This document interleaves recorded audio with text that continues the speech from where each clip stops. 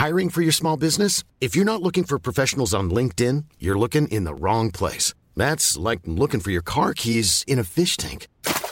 LinkedIn helps you hire professionals you can't find anywhere else, even those who aren't actively searching for a new job but might be open to the perfect role. In a given month, over 70% of LinkedIn users don't even visit other leading job sites. So start looking in the right place. With LinkedIn, you can hire professionals like a professional. Post your free job on linkedin.com/people today.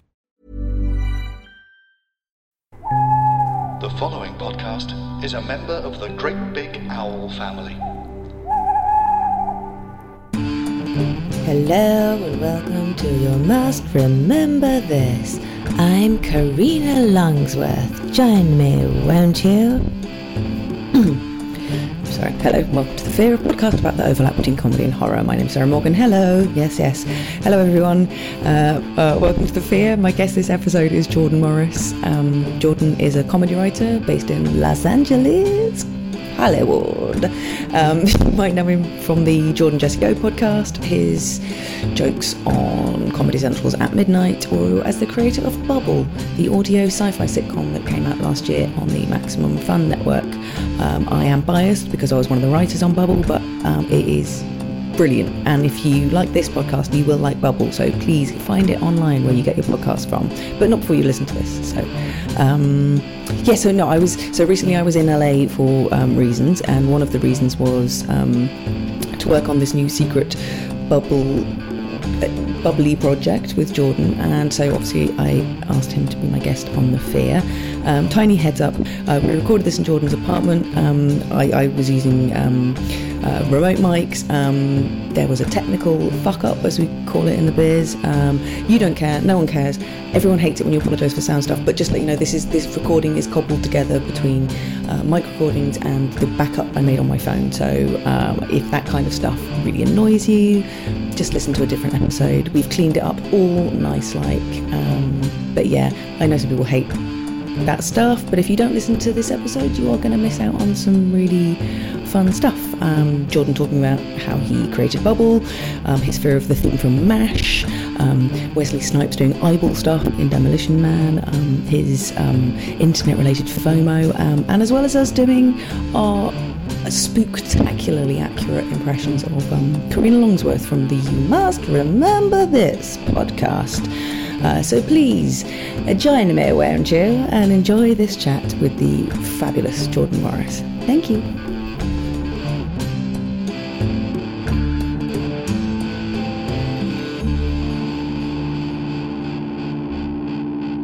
Yeah, you're the creator of Bubble. Yes, the podcast, which you wrote perhaps everyone's favorite episode. You need to stop saying that because someone's going to get really upset. That's true. But, you know, it is the best episode.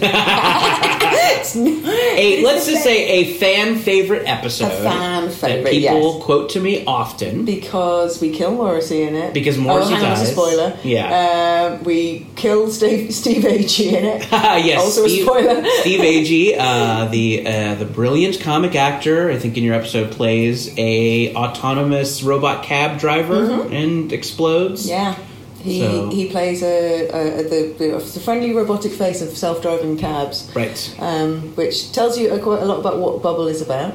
And now I'm going to ask you to tell the listeners at home, who are going to be mostly British people who might not have heard the show. Sure. So if you can stand it, please tell me what Bubble is about. Fairhaven is a great place to live. It has an incredible music scene and tons of dog parks, but there are some downsides. The rents are sky high, and once in a while, you get attacked by a bloodthirsty psychic beast from another world. Oh, and the lines for food trucks can get, super long. It's the setting for MaximumFun.org's new comedy sci-fi podcast, Bubble. I can stand it. I've been doing this a lot lately. You've been on the Bubble promotion tour. Of course. So it is it's a sci-fi comedy show. It's set in kind of a kooky alternate now where, people, because the world has become uninhabitable, people live under these domed cities, bubbles, if you will. And each bubble has a different vibe, and kind of our main characters live in a bubble that is kind of a little hipster paradise. In America, we would say it is a Silver Lake or a Brooklyn or a Portland.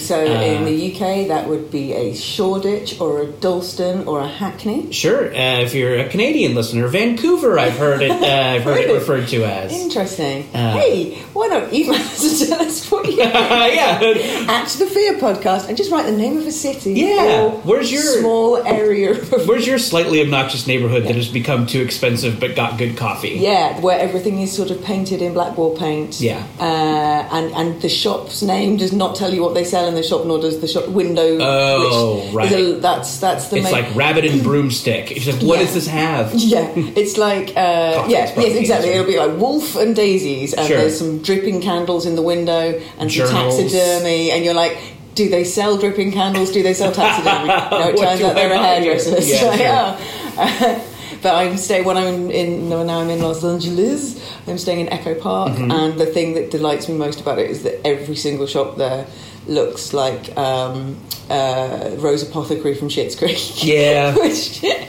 is a deep cut. Sure. But if you don't watch Schitt's Creek, just stop listening to this now and just go and watch some Schitt's Creek, because you will feel genuinely better after it. In a way that I can't guarantee. Go and look at Eugene Levy's beautiful pansexual son. That son of his. He's so beautiful. And I'll say this. I mean, listen. A lot has been made of Schitt's Creek. There are a lot of good things to say about it. Eugene Levy's beautiful son, people talk about a lot. I think Eugene Levy himself looking pretty good in this. He's aged well. But they look so good together. They do. And it's not a creepy twins incest thing, but it's just they're two fine-looking men. Yeah. One was born by the other, and you just enjoy them. Sure. It's a great show. I know, and Eugene Levy, historically has played a lot of nerdy dad-type characters. Yes, well, I know him best from Splash, you see. Oh, okay. I'm quite mermaid interested. Mermaid curious? Yeah, I'm going to cut my legs off. Sure. Or sew them together. Sell my voice box to a witch. Oh, sure. I love Splash. Is genuinely one of my favourite films of all time, and Eugene Levy, is it Levy? I'm saying it right, Levy. I think you say Levy or Levy. Oh. Sure. Interesting. Let's call the whole thing off. So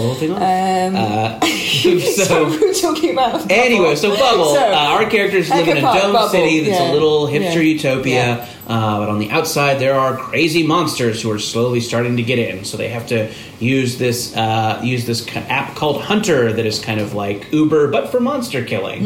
They're kind of roped into the gig economy. And you uncover a little government conspiracy and meet all sorts of hip urban mutants. And it's fun. It was just really inspired by my love of stuff like Buffy the Vampire Slayer and stuff that kind of mashes sci-fi and comedy together. So that was good. Thanks. That was really professional. Even though we paused in the middle to talk about Schitt's Creek and weird hipster shops.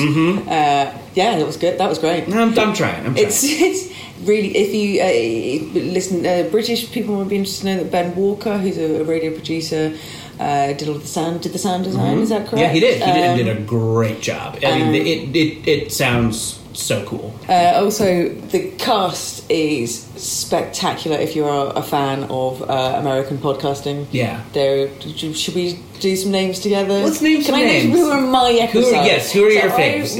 My friend Jordan Morris said, do you want to write an episode of a sci-fi podcast sitcom thing? Sounds great. And because I read the pilot and I knew I was a fan, and I loved the idea of I've tried to write a sort of gig economy near future thing, and it just was so unloved and so rubbish. It was like when Jordan wrote his at the same time. I think it would be fair to say that a lot of writers at around the same time decided that they were absolutely fucking sick of talking about now. Yeah. And wanted to write something that was near future. Sure. That was but this isn't near future, is it? But I know what you mean. I don't think you're incorrect. You could describe it as because it's a different timeline. Right. It's the same timeline, but it's not here. And the technology's more advanced. There is such thing as exploding robot cab drivers and cool weaponry for killing monsters and stuff. So it would be argued that it could be. No, but I know what you mean. People now did not want to write stuff that was set in the present day, and I think we age all is a little bit of a bummer. I think everyone was looking for a thing to write about that wasn't now. And I think that and also I think something that has happened is that genre stuff has become so prevalent. Like upon the weekend of this recording, everyone is going to see a Captain Marvel movie. Of course they are. And, genre stuff is so prevalent, but it is so rarely funny. Yes, true. And I think that, I think just kind of people like those sci-fi trappings and kind of, people have come to accept that there are mutants and domed cities in fiction, and then what if we wrote jokes too? Well, but particularly doing it as a narrative comedy, which is just as someone from the UK, we have thousands of narrative radio sitcoms. And it doesn't seem too much of a thing here with podcasting. So, in a way, you kind of just by knocking off. Yeah. I think standing on the shoulders of giants. And people in America are like, what? A podcast that's not talking about pop culture or murder? Yeah. Yes. Not just two white people sitting on a sofa talking about... Oh, wait a minute, hang on. That's what this podcast does. It's not all... We're going to remember movies so much. But...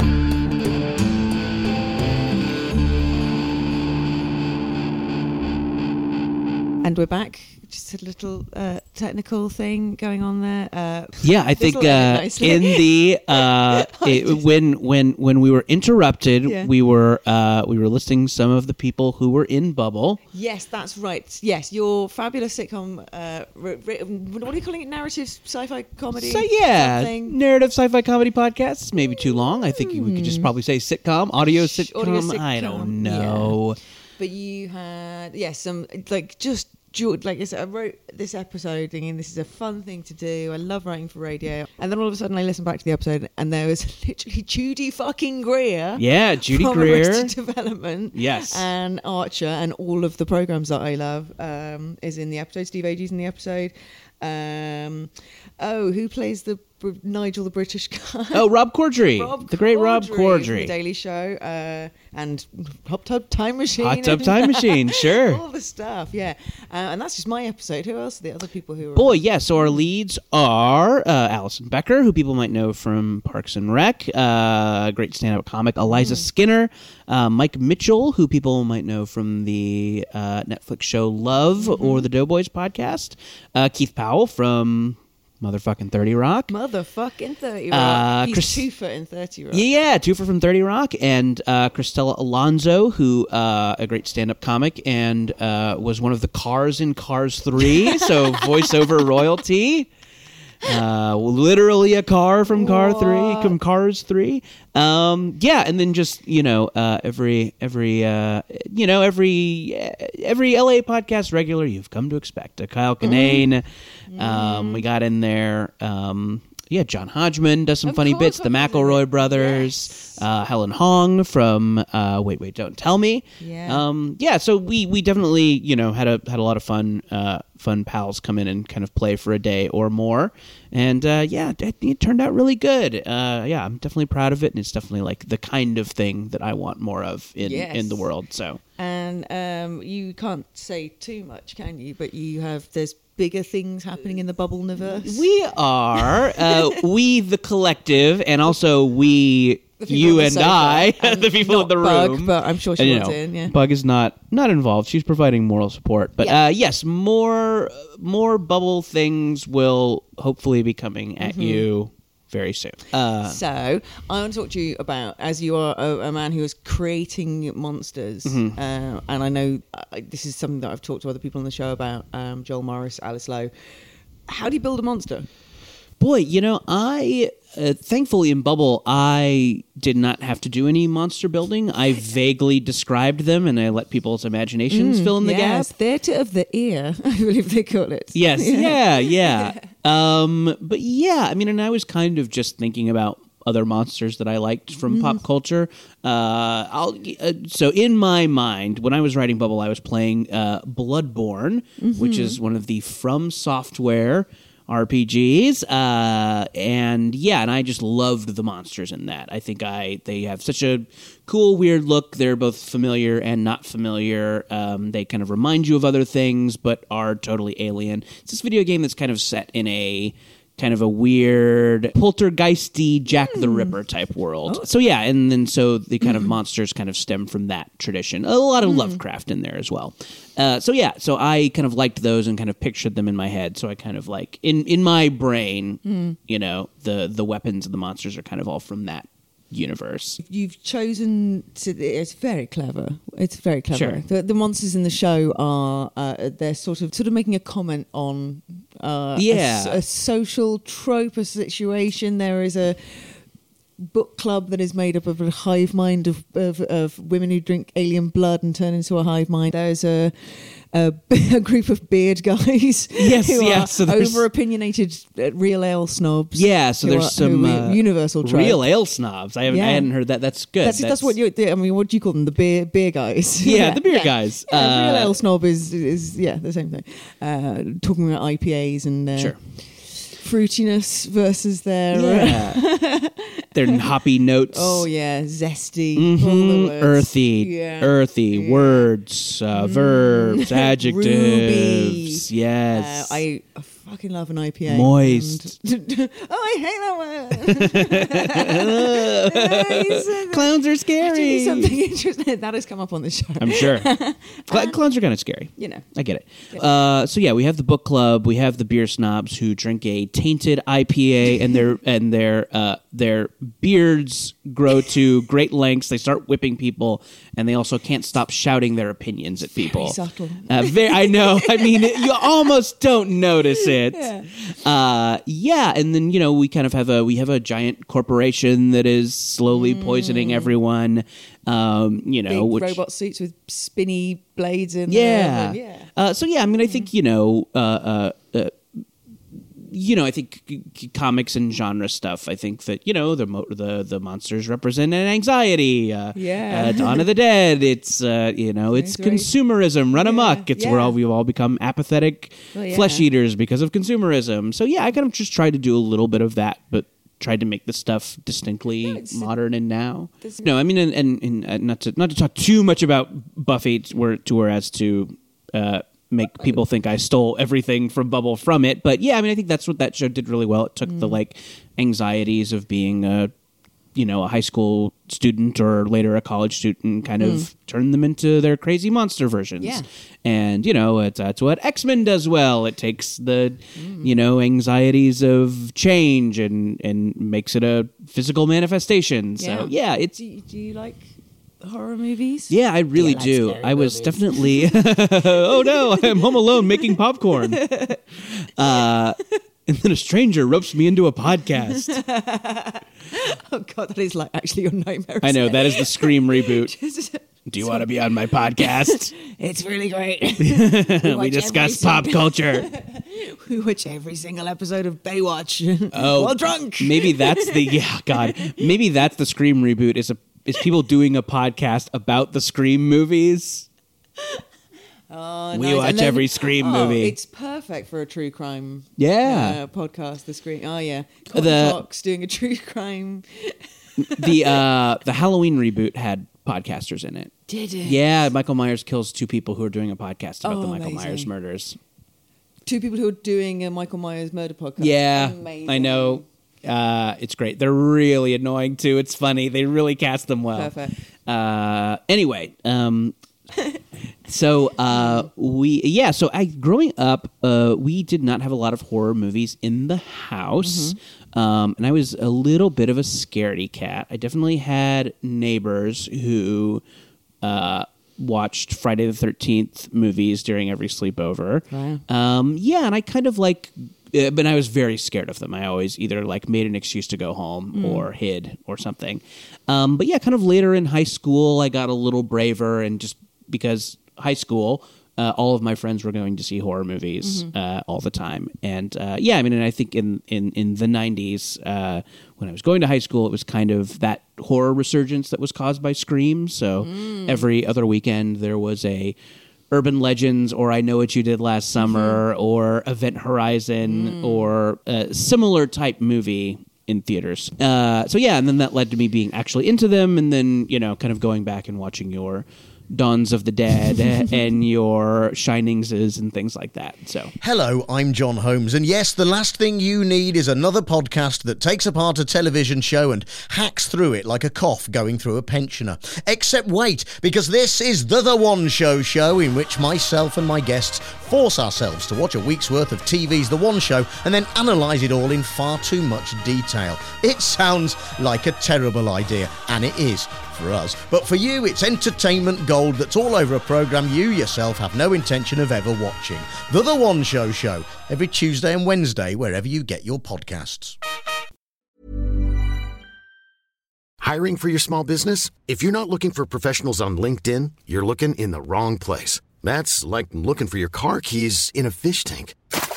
LinkedIn helps you hire professionals you can't find anywhere else, even those who aren't actively searching for a new job but might be open to the perfect role. In a given month, over 70% of LinkedIn users don't even visit other leading job sites. So start looking in the right place. With LinkedIn, you can hire professionals like a professional. Post your free job on linkedin.com/people today. There's never been a faster or easier way to start your weight loss journey than with PlushCare. PlushCare accepts most insurance plans and gives you online access to board-certified physicians who can prescribe FDA-approved weight loss medications like Wegovy and Zepbound for those who qualify. Take charge of your health and speak with a board-certified physician about a weight loss plan that's right for you. Get started today at plushcare.com/weight loss. That's plushcare.com/weight loss. plushcare.com/weight loss. Did you tell me in real life, or was it on a podcast I was listening to you on? Well, is there never any difference anymore? You were talking about you'd got a box set of old horror film Phantom of the Opera and stuff. yes, I really love the podcast. Did you tell me that in person? Nope. Nope. All right. But, so I like the podcast. You must remember this. It's about old Hollywood. You must remember. I'm Katerina Longsworth. And I pronounce all my words well. Do you know what? Doing Karina Longworth impression, Longworth, I think. Longworth. Yeah. It's the most fun you can have. It I do it is. around my house alone all the time. She has this beautiful, and it's not quite British, but it's sort of Catherine Hepburn-y British. Yeah. My name, welcome to You Must Remember This. Written, a podcast directed, starring a podcast about murder and glamour, arsenic and Hollywood. Yeah. It's so much fun. It rules. So she did a great series on Boris Karloff and Bela Lugosi, and so which I listened to while drinking, and because I realized while I was listening that I hadn't seen a lot of those movies, I just jumped on to old Amazon.com and got myself a Blu-ray box set of those movies, and they were really fun watches.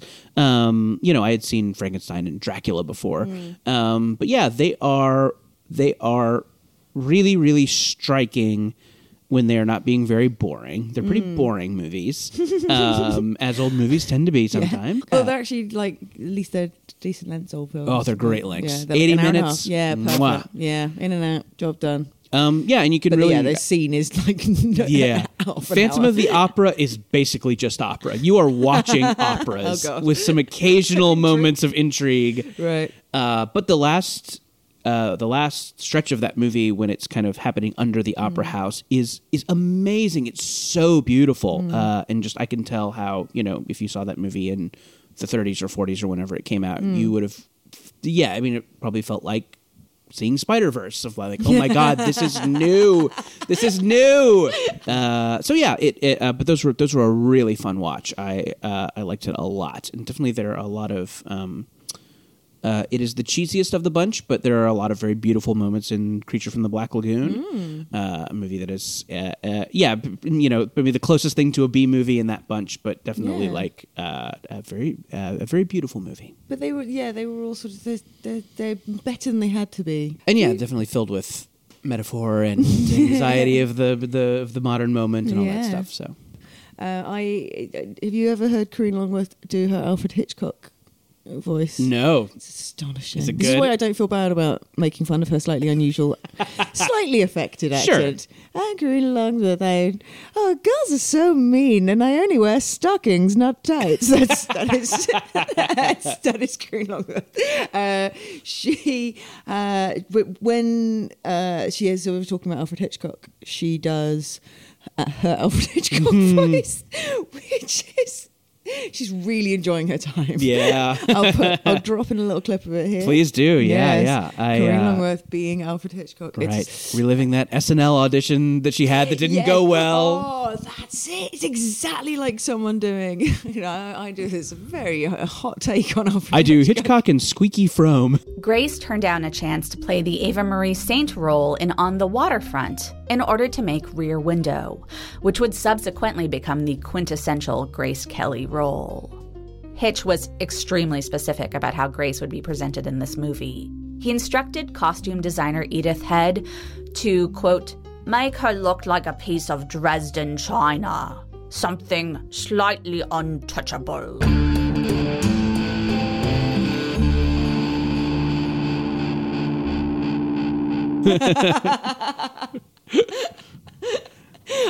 I think I was kind of a scared child. Yeah, I think I was afraid of the dark, and I was afraid of not being able to sleep. And I think nothing makes it so you can't get to sleep if you're afraid of not being able to go to sleep. Yeah. And I just remember like kind of laying in bed and like worrying, and I always knew I was up too late when I heard like the TV from the other room that my parents were watching play the MASH theme song, Suicide is Painless, which I only so depressing. learned recently was the name of that song. Yeah. Covered by the Manic Street Preachers. Oh, I didn't know that. Yeah, it's quite a good version, but yes, with the full lyrics, Sure. and then given the fate of the singer, Sure. it like retroactively makes the theme from MASH sound even more harrowing. Which is quite harrowing. Yeah. So when I heard that MASH, and I think MASH was the like late night rerun at that point. Right. Was like it came on after the news. Just the MASH rerun would start. I kind of like heard that theme song, and I knew I was up too late. I knew that kids should be asleep. And I don't know what exactly I thought was going to happen if I didn't sleep, but I think I was maybe I would fall asleep in class, or I would or I would die of tired. But yeah, I think I had a lot of that, and I had a lot of like wanting to. I think I did. I think my parents like shut the door, but I remember like having a period where I would get a little like pillow and blanket and sleep kind of near their door, so I would be closer to them, and just kind of feel less by myself. I think I do have and I think I've kind of got accustomed to it, but I think I definitely do have a little bit of a loneliness fear, a little bit of a like when I like realize I'm by myself, I think that can cause some anxiety. So yeah, and I'm actually a pretty good sleeper now. Diet and exercise, don't drink coffee too late, don't drink too much alcohol. But yeah, sleep has been kind of a challenge in my life. So yeah, I think I'm in a good place with it, but I've definitely had periods of my life when like anxiety is high that sleep has been a challenge. Yeah. And it's the beast that feeds itself. It's if you can't sleep, then you feel shitty the next day and you worry and that when you're a kid though as well, it's one of the sort of few areas of control that you have. Yeah. Where, like I stay up all night just to see what happens. Right. Or what if I never sleep? What would happen then? And I love the theme from MASH is just letting me know that so chilling. Yeah. Yeah. Just things are going on now that you won't quite understand. I know. Because you're a child. I'm like, why do people call this a comedy? It's not funny. Nothing funny is happening. Why is this war gone on so long? Yeah. Why is he in a dress? Oh, God. Why are the scenes so long? Does everyone hate MASH? Is that like a thing that everyone hates MASH? Because it's like every American I talk to hates MASH. Like, we all secretly hate MASH. Well, I think it's people our age grew up with it as the thing that our parents haunted their told sleep. us that haunted their sleep. Yeah, for me specifically. Yeah. But it's those things that your parents tell you are good, and then you watch it as a kid, and you're like, I'm a kid. I don't like this. Yeah, you know. right. So you kind of resent it. Maybe if I revisited it, I would like it. I've never seen the movie. I've heard the movie is like a classic, but I have not seen the movie. Yeah. I remember the poster being quite creepy. What Like is a the lot of poster? 70s things. yeah, the 70s Quite were creepy, huh? It had a pair of. It had like a hand. No, no, Let's look up the MASH poster. look up the MASH. But yeah, you tell me if this is creepy. Yeah. That's It's a creepy. hand giving the peace sign, and there's like a helmet on one of the fingers. Yeah, and it's done in a kind of. And yes, so it's a hand in the peace sign. It's wearing a helmet, but it's got ladies' legs coming out the bottom Yeah. of it, which I don't remember there being a lot of ladies in heels, Right. but maybe there is in the film. Yeah, so it's got some. It's creepy as fuck. It's very basically. creepy, yeah. Yeah, good. I'm glad we went on that journey because it's like I was just like, I yeah. remember. it Google the being MASH creepy. poster, everyone. Yeah, look at the MASH poster with the women's legs and legs are facing away from the fingers, which Oof. makes it worse. Yeah, it's like, are we Like, seeing the hand's Yeah. butt?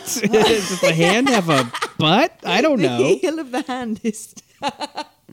Yeah, and the helmet. Then so there's eyes. Maybe. Oh God, I'm gonna stop. Ooh, It's don't really think too much freaking about the me. MASH hand. It's Don't really think too much about the MASH hand. Especially imagine you're in bed just trying to get to sleep. I know, and that MASH hand just walks in. Oh my God. Oof. Yeah. And then that music starts playing.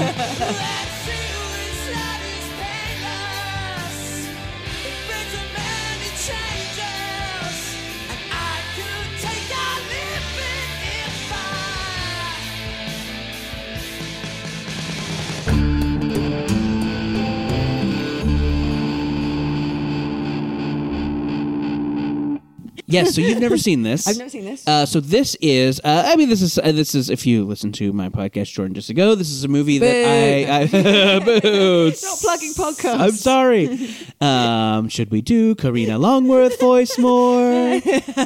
We can go back to that.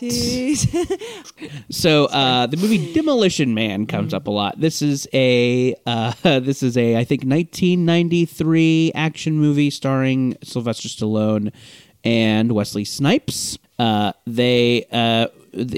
a cop. Sylvester Stallone is a cop. Wesley Snipes is a super criminal named Simon Phoenix. Just way better than a normal criminal. Cool hair, rave pants. So Sylvester Stallone is a super cop. Wesley Snipes is a super criminal. They have dumb names. Sylvester Stallone is John Spartan. Wesley Snipes is Simon Phoenix. And they are both frozen for their crimes. I think Sylvester Stallone gets framed for something Wesley Snipes did. They both get frozen, and they break out into a future where everything is ultra politically correct. No. So there's a lot I've of not seen this. Too Too busy living it. That's too why. busy living it, right? Is this a documentary? So it is a weird fish out of water comedy and also hyper violent action movie.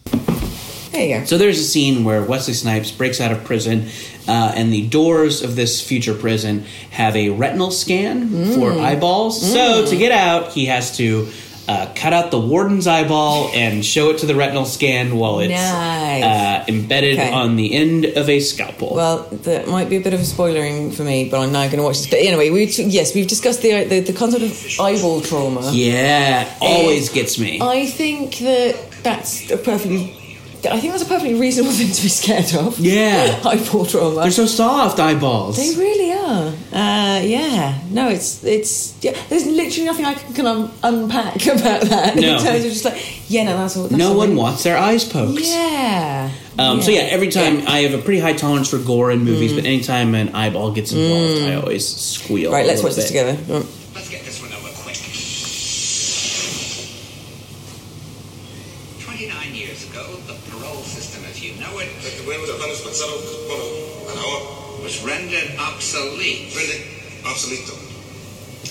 Wesley Snipes in a sort of like plastic nightie strapped to a metal feature chair. So he's, and a guy who looks like sort of like a Nazi slash nerd is yelling at him.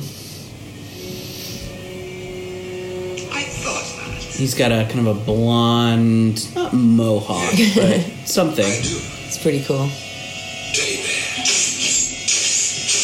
So he said teddy bear, and this chair opened. I'm assuming that's some kind of code word. Yeah. I need to watch this film. It looks great.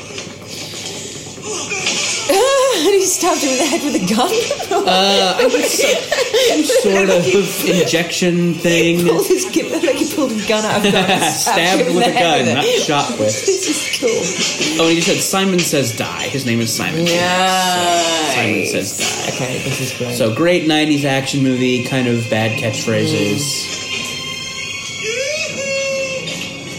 He's sassy, isn't he? He apparently did a lot of improv. Oh, sure. So people, you know, they love to talk about...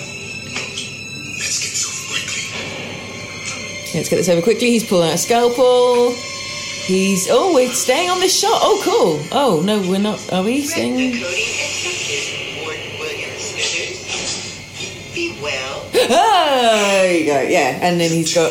yes, that's a very well done shot. It is a well done shot. Very memorable. Yeah. So you see him about to poke the eye. It cuts to the eye getting scanned, and then you pull out to reveal that he's got the eyeball on the end of his scalpel. Yeah, like a what's it called? One of those fun pop things that you get at Starbucks. Oh, cake pop. Cake pop. It does look like a cake pop. Like a cake yeah, pop. like a disgusting, gory cake pop. I'm sure there's a terrible Netflix show where a woman makes those at Halloween, and I will watch it. Eyeball cake pops. I love me a Halloween-themed baking show.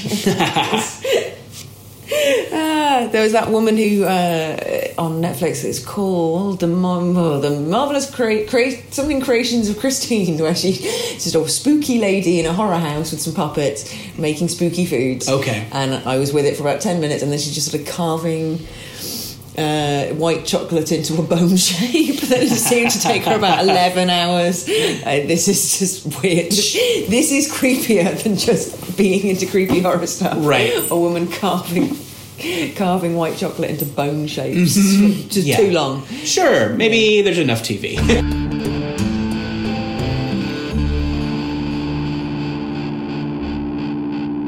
Okay, well, let's talk about your fear that you live with now. And I think we got there actually very beautifully while talking about your fear of sleep. And as a child, and you mentioned, you dropped a few hints that you still live with those kind of anxieties. And let's talk about... I think something that that has been kind of on my mind lately, and it's something that kind of ebbs and flows as far as a fear I have, is loneliness, specifically perhaps dying alone. You laughed, so I laughed. Yes. But if you caught that, it might make it sound like I just laughed. Well, apparently, fear and comedy are linked. Did you know this? Well, okay, yeah. Apparently it's like the same visceral reaction that we have. Oh, stimulus. Physical, sort of great change, it's reacting to great change. Exactly. It's a release of tension. Someone should do a podcast about that. Yeah, someone should. Or when they watch every episode of Baywatch and then get drunk. That sounds pretty funny too, actually. Yeah, so I'm so sorry. I don't... Yes, I was not love. So I live alone. Me and the cat, of course. She's very present. she's around. She's eating right now, but she'll be back in later. Just check things out. To glare at me. To glare. So I think I sometimes love and sometimes hate living alone. It's a real mixed bag. I think when I'm having a great day and being productive and doing whatever the fuck I feel like, and pausing briefly to just lay face down on the floor for no reason and then do some rolls because I want to. I feel great. I'm sorry to that. Yeah. I'll just have a lie down. and maybe do a couple rolls. Yeah. Sure. And then and listen to the best of the Gin Blossoms for some reason. This is, you can just do whatever you want to. And it's great. And sometimes it is lovely. But yeah, definitely like I'm by myself and I haven't talked to another person in a while. And if I died, would anyone know for a while? How long would that take? Yeah. And it is it is kind of a feeling, and I think that it is a little bit compounded these days because I am kind of feeling like the last single person, not just in my friend group, but perhaps on Earth. And definitely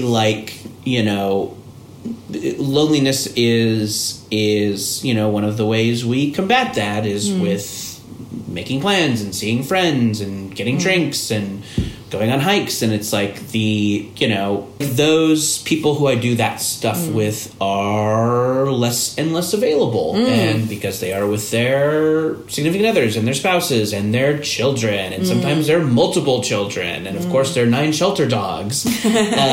So yeah, I definitely like that alone feeling is harder to combat just because people are harder to get a hold of. And I don't think it's because they don't want to be around. It's because they cannot be, they have priorities and, so just the dating is kind of a new challenge, and friendship is kind of a new challenge, and all this stuff that kind of came naturally before, that happened naturally, just isn't. And I feel like I have to work at both those things in a way that I didn't have to before.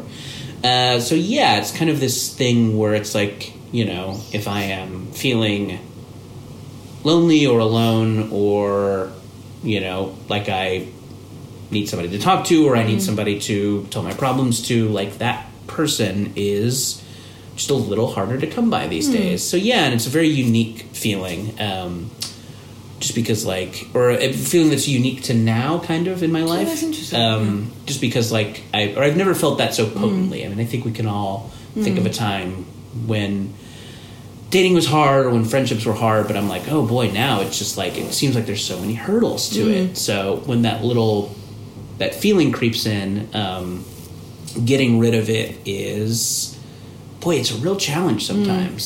So first of all, sorry, I'm just checking this is still.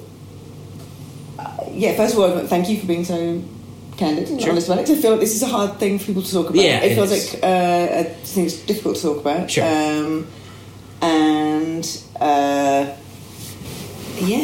don't like it's. It sounds like in some ways there's bound to be the friends who can't make the pinball pub on a Tuesday are probably hugely jealous of your pinball. I'm sure Tuesday-ness, and it's very much a grass is greener thing. I know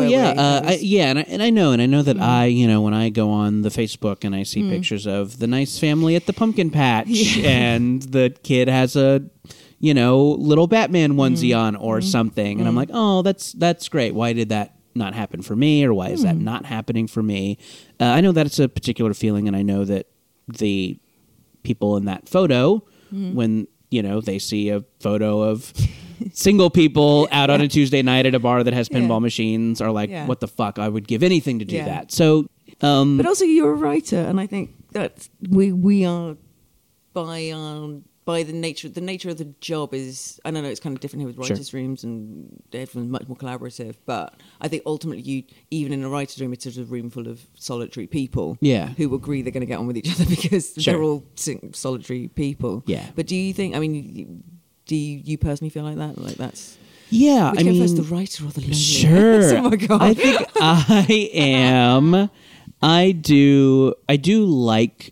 I think I do require more solo time than the average person. I think if we were to, survey 50 people and, as to how much solo time they needed, I'm probably in the upper echelon of that. But yeah, that doesn't, I guess at a certain point, I'm like, I'm done being solitary now. I would like to have some contact. So yeah, and I think, I think, balance is important, and with that solo time you do need people, and and I feel like my time these days is just way more. It's that Simpsons where Homer has to eat all the donuts. He goes to hell. Yes, exactly. Good. A Simpsons metaphor I can use to talk about how I'm feeling. Yeah. because I need those. I think as far as I think maybe that's a good way to describe how I'm feeling about solo time lately. Is just that like, wow, there's a lot of it. Wow, there's a lot of it, and I don't. And I'm to the point where like, boy, I could use 50% less of this. So, but you've recently shifted from being a staffer on you're a staffer on At Midnight and other shows to essentially being king of Bubble. Sure, looking after your little empire, of course. So that solitude is because partly because you have to kind of be in charge of this thing, this world.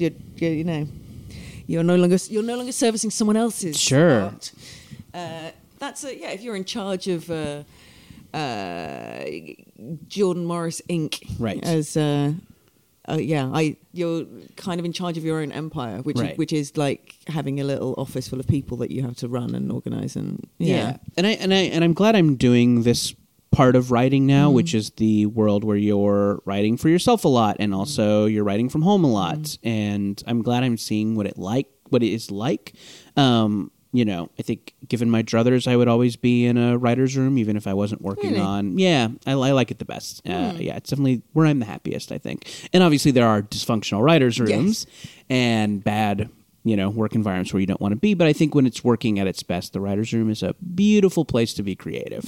Hopefully at some point, maybe there will be a Bubble writer's room where we can all... Oh, thank God we finally got there. Dick around for half the day and order lunch and get coffee and have running jokes that play out on a text chain later. I'm not going to let you. I want to talk about this for a little bit more, if that's okay. Sure, no, I'm happy to. No, I just.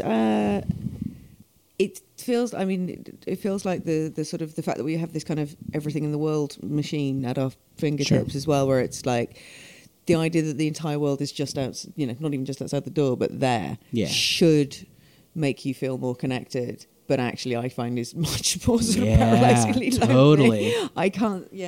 Because it's showing you, it's not showing you what you're doing, showing you things you're not at. Exactly. Here's what you're not doing. Yeah. All this. Look at all this stuff you're not doing. Yeah. Carefully, beautifully curated to give you exactly the best version of it. All lovingly, tongue-in-cheek. We're all at pumpkin patches with our Batman kids. And this is a very specific vision you've had. I know, yeah. I believe in you and I want to make your dream board. Thank you. A pumpkin patch with a Batman child. I just want a child to put in a Batman outfit and I want us to go to a pumpkin patch. I don't think that's unreasonable. Well, you can just hire children for that if that photo is... Right. And I am not on Instagram. That's one of the social networks I don't do. And I think because I know that I am so susceptible to that. Oh my God! Sorry, Bugs just joined us. Hello. Yeah, Bugs she's protecting you. She is right. Instagram's a weird one because it's such a shop front in presenting your best self that I don't mind it because I think that's what everyone's doing. Everyone is doing a lovely version of themselves. Here's me looking lovely. Oh, I love your lipstick, babes. I love it too. Sure. Where'd you get your head on? You're living your best life. Right. You do you. Right. Maybe I should do Instagram.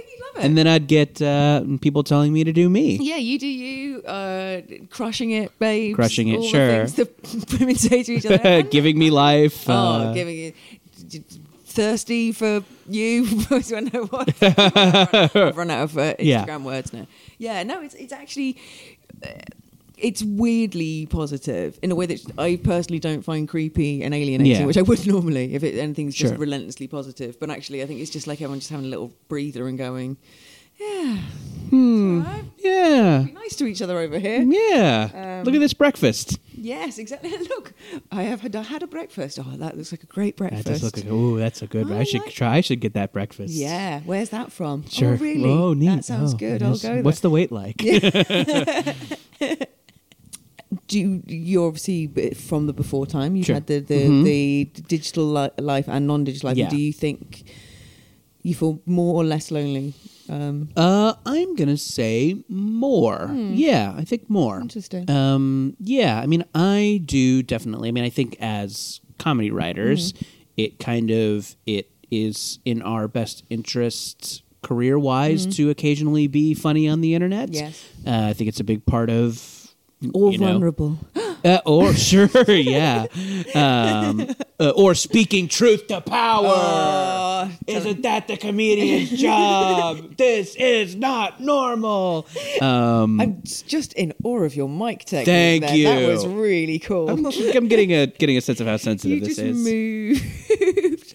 Oh, that's the slogan for me. Sure. My operating instructions. Yeah, but I definitely dream of a day when I could leave social network. I think I would be happier. I think it would be a bad career decision at this point, but I think as soon as I feel comfortable in my career, I'm more than happy to ditch all this stuff.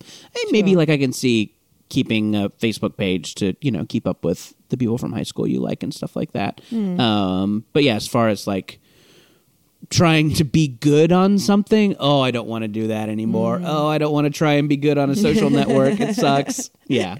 So this is a extraordinarily creepy question, but please, if you do, only because I've had this vision so many times. Sure. And when you say you have a fear of dying alone, do you know the circumstances of your alone death? Oh yeah. So mine is, I think I'll be eating a chicken satay. Mm-hmm. With the pointy, and I'll just fall and pierce my own throat. Those sticks are too sharp. I know, right? Those sticks. I'll just be walking around my house eating it, right? And then I'll just fall. Right. Like, I'm probably dancing to like music from musicals, probably Hedwig and the Angry Inch, something like that. Yeah, and I'll just fall and just skewer my throat. Sure, right. It'll be quick. You won't even know it happened. That's how I'll be found. Yeah, yeah. So, do you have any?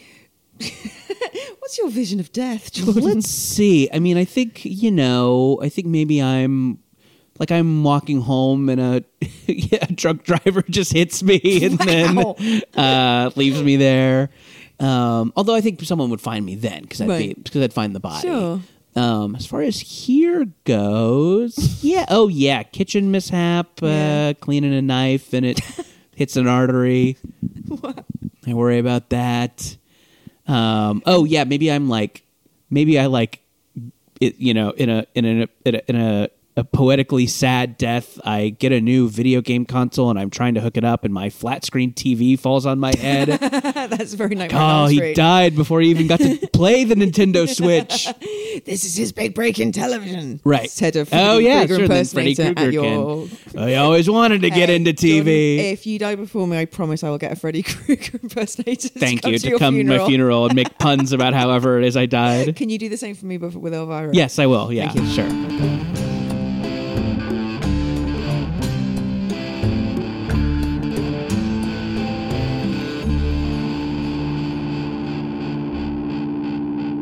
Hi, I'm Julia Rayside, and I'd like to invite you aboard my podcast. Always There is the only podcast to navigate through every single episode in order of the 1980s seafaring soap opera, Howard's Way. You don't have to love Howard's Way or even remember it. We're going to talk about it anyway, because I think it's brilliant. Somebody's nicked my bloody boat! GreatBigOwl.com.